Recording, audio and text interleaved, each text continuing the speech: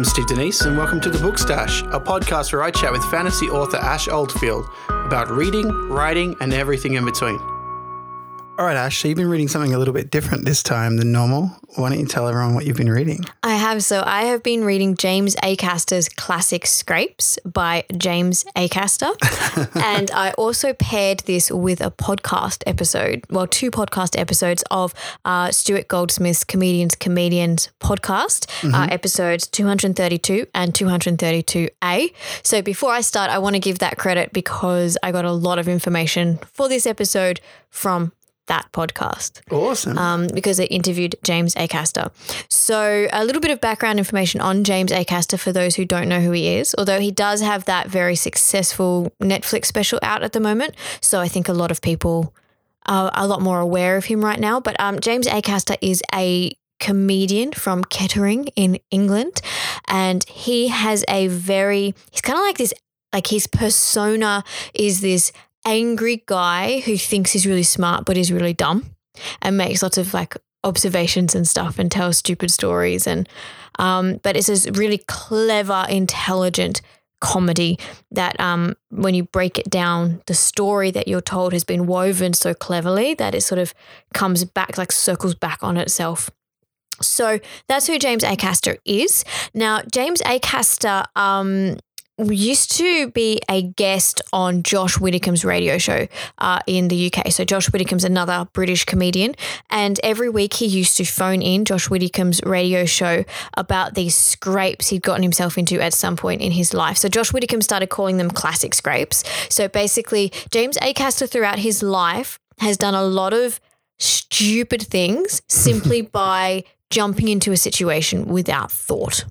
So, for example, there's a situation in the book where, and also I've seen it on an episode of Would I Lie to You, where he gets caught out where there's like no more trains home and he doesn't have money for a taxi fare or anything like that. His ride home fell through and he had a red dress with him for a show he was putting on. So instead of like going back to the pub where he'd done a gig or he knew someone who lived nearby, instead of going to their place, he just went and slept in a bush. And he says like it was an embarrassingly short amount of time to decide I'm going to sleep in this bush. And then because he was cold, he put the red dress on, and it was like a really rough part of England, and some thugs came past, and it was like a really scary thing for him. So this book is full of things James Acaster has got himself into through not thinking things through first, making on-the-fly decisions. It's roughly chronological, so it starts from childhood up until like today, I guess. But it's not an autobiography in the sense you don't learn much about James Acaster, just some events that happened to him. So that's the basic premise of the book. But as I sort of said before, James Acaster is a very intelligent person. His comedy is very intelligent.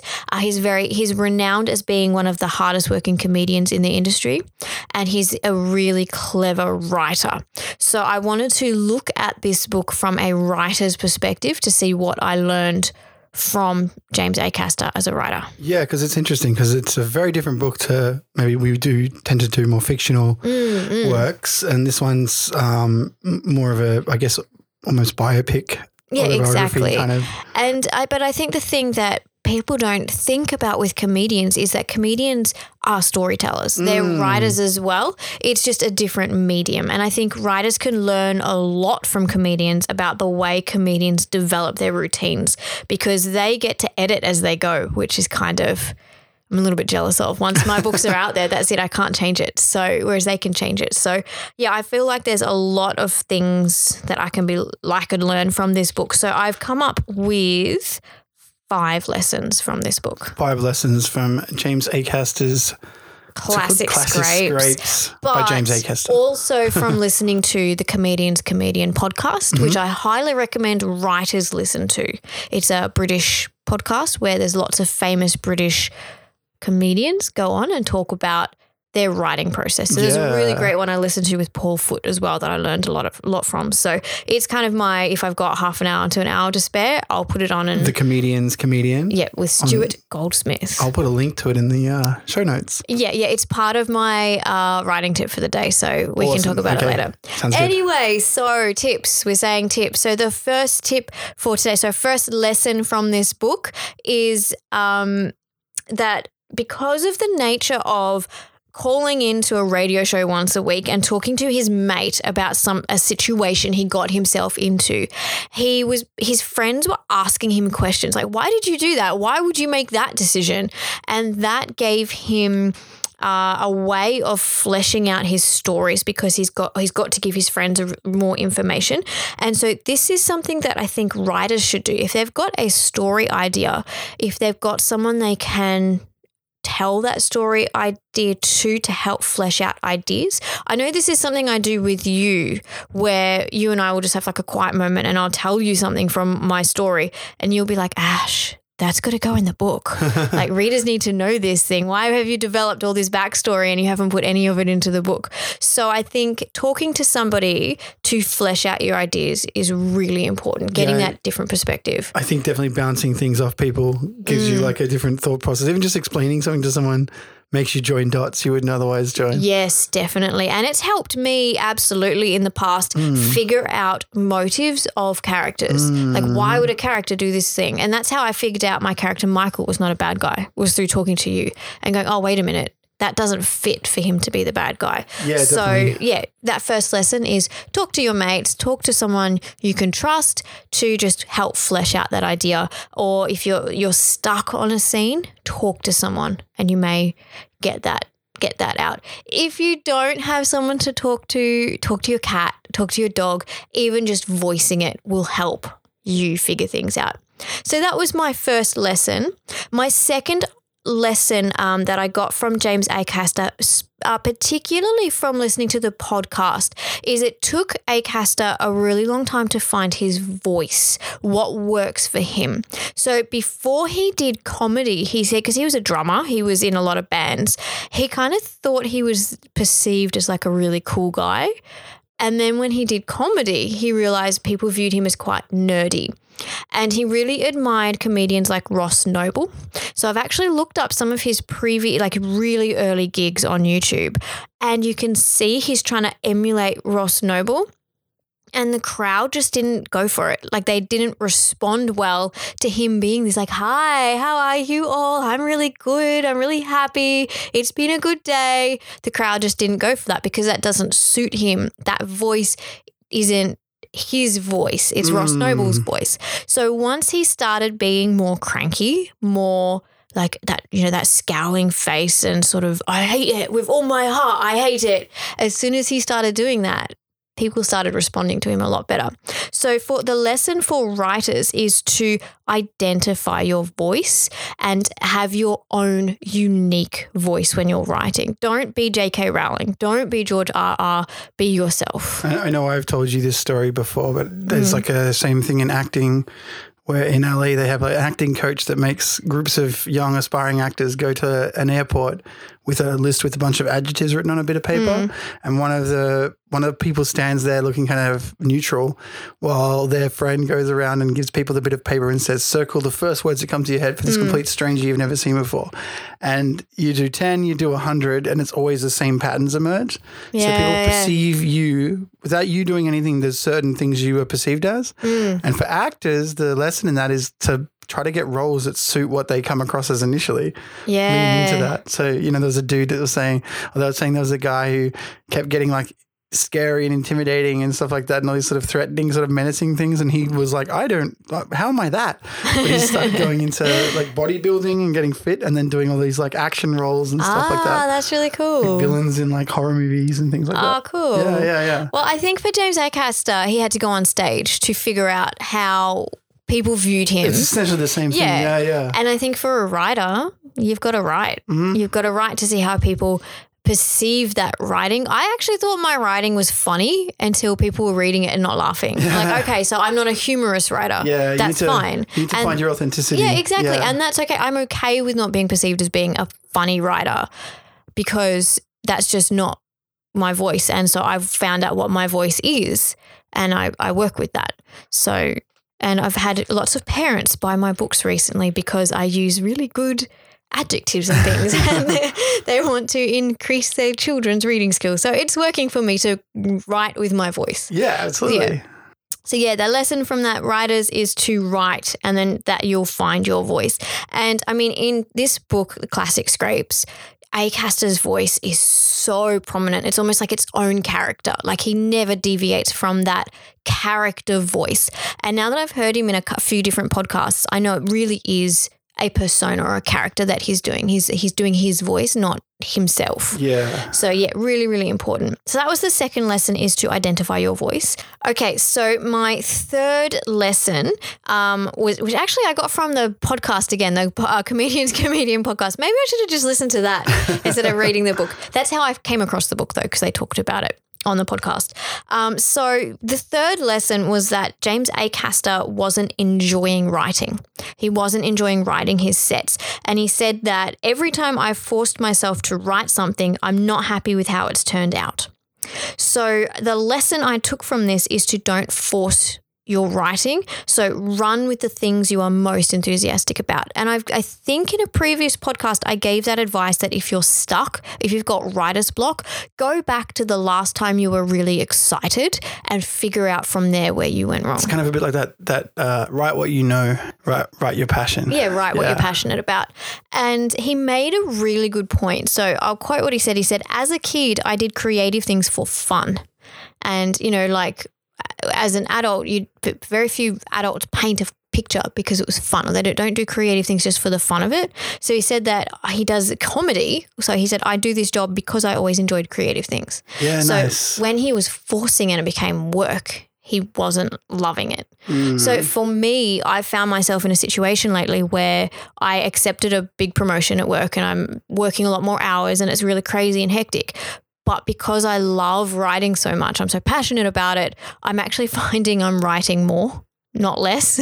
So, I think it really is, you need to go where your passions are and where your enthusiasm is. I think if I was writing for money or for a set thing, I don't think I'd be as motivated to keep doing it as I am now. Yeah, I'm the same. I mean, I recently had a month off from work to get caught up on some projects and stuff. And it's interesting.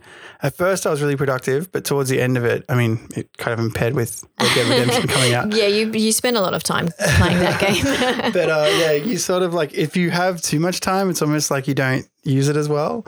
Whereas when you've only got really limited amounts of time, you leverage them more. Yeah, I think so. Yeah. It, like, having a deadline, suddenly, the last couple of days before that deadline, you really get to work. I think it's similar sort of thing. I also have a thing here that says important to note, but I don't think it's linked with my third lesson. So I don't know what I was thinking when I wrote this, but it says it takes a lot of intuition to figure out what isn't working. So keep tinkering with your work until it works and have trial and error. So James Acaster found, I said he wasn't enjoying writing because he was trying to write what other people found funny. So I think what I was trying to say here is that instead of writing what you think other people will find funny, he started writing what he found funny. Mm-hmm. And then he found that was a lot more enjoyable. And then you could have that intuition for what wasn't working because he didn't find it funny. So the audience wouldn't find it funny.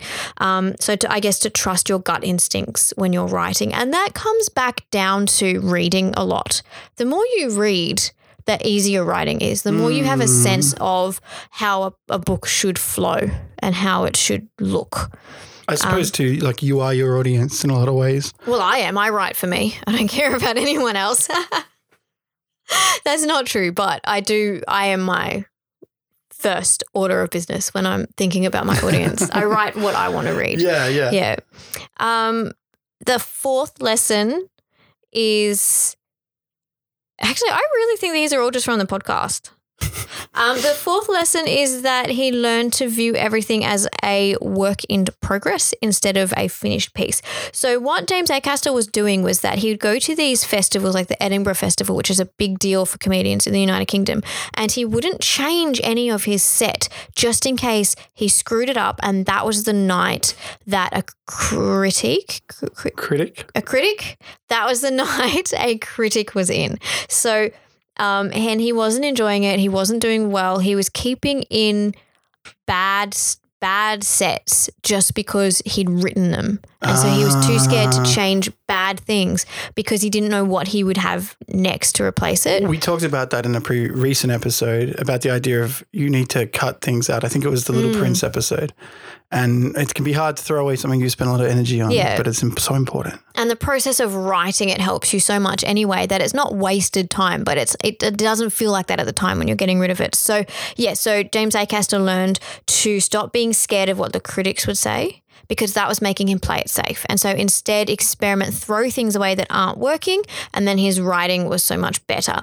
And he quoted Josie Long, who's another comedian, and she actually her advice to him before he was well known was to experiment as much as you can, especially before your name is known. And I think this is a really good lesson for writers that they want to be perfect now. But who cares how terrible you are? No one knows who you are.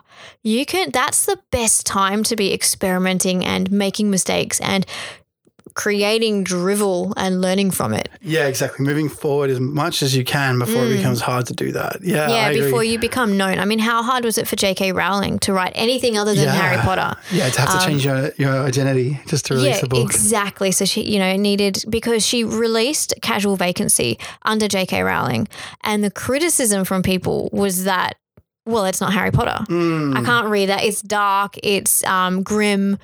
Why would she think I would want that? And so she then wrote under Robert Galbraith. And even though people know it's J.K. Rowling, they accept it so much better as Robert Galbraith. It switches your brain almost. It's weird. Exactly. Yeah. So I think that's really good advice from Josie Long that, play around with it, make mistakes before you're well known. Yeah, absolutely. Which is quite optimistic that you'll become well known, I guess. And the fifth lesson is that he found that writing this book actually laid everything out really nicely so he could identify patterns you wouldn't otherwise notice. And also he had opportunities for callbacks to previous jokes he wouldn't have been able to work out otherwise. And so there's a huge lesson in writers there, and get that first draft written. Once it's there, once it's down, you can start to see the patterns. You can weave in backstory. You can set up little Easter eggs so you can have readers, my brother, he's always like, you like set that up really cleverly and how did you do that? And I do a first draft, right? And then I go, okay, Rashaya needs this thing.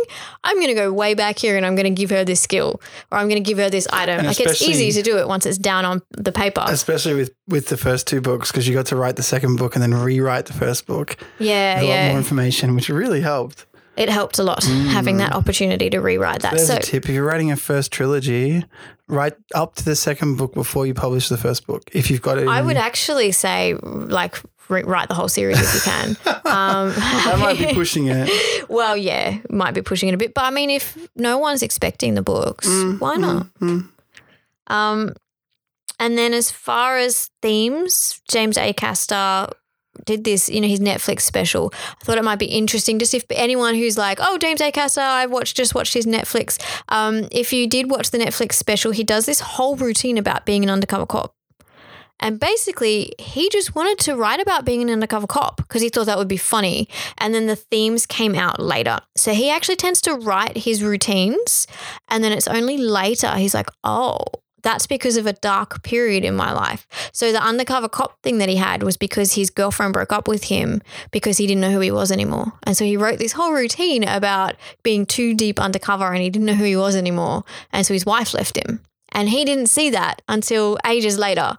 Sometimes with the themes, you just have something you want to write about, a thing that don't stress about the themes. Like I know in English or literature class in school, the teachers always get you to pick out the themes and find what the themes are, but don't think you have to start with the themes. They'll come. They'll find their way through because things you're passionate about, things that are on your mind will find their way through the writing. I don't think I had any themes in mind with Rashaya.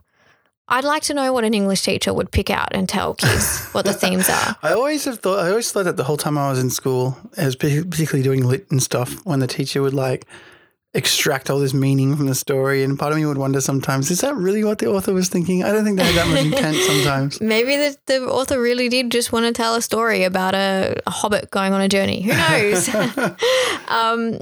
And so, yeah, anyway, I feel like I've talked a lot about this book, and big shout out to Comedian podcast. And there were a few others that I was listening to as well. The thing that I really sort of took away from this book is that James Acaster's voice is just so clear and it's so unique. Like, he's a writer. This here is a writer who really knows who he is and how to get the most out of his voice. Yeah. Every story he writes in this book fits his voice to a T, and he's never out of character ever. So there really is you can really learn a lot about voice from this book. And he's never personal, but you still got he doesn't tell you anything personal about his life at all. But you still feel connected with him. You feel connected with him anyways, and that's such a clever thing to be able to do. So, yeah, I do recommend this book, and there's heaps that you can get from it. Awesome. Okay, well, we'll definitely put links up to the podcast as well as the book, so you can be sure to check it out and give it a listen.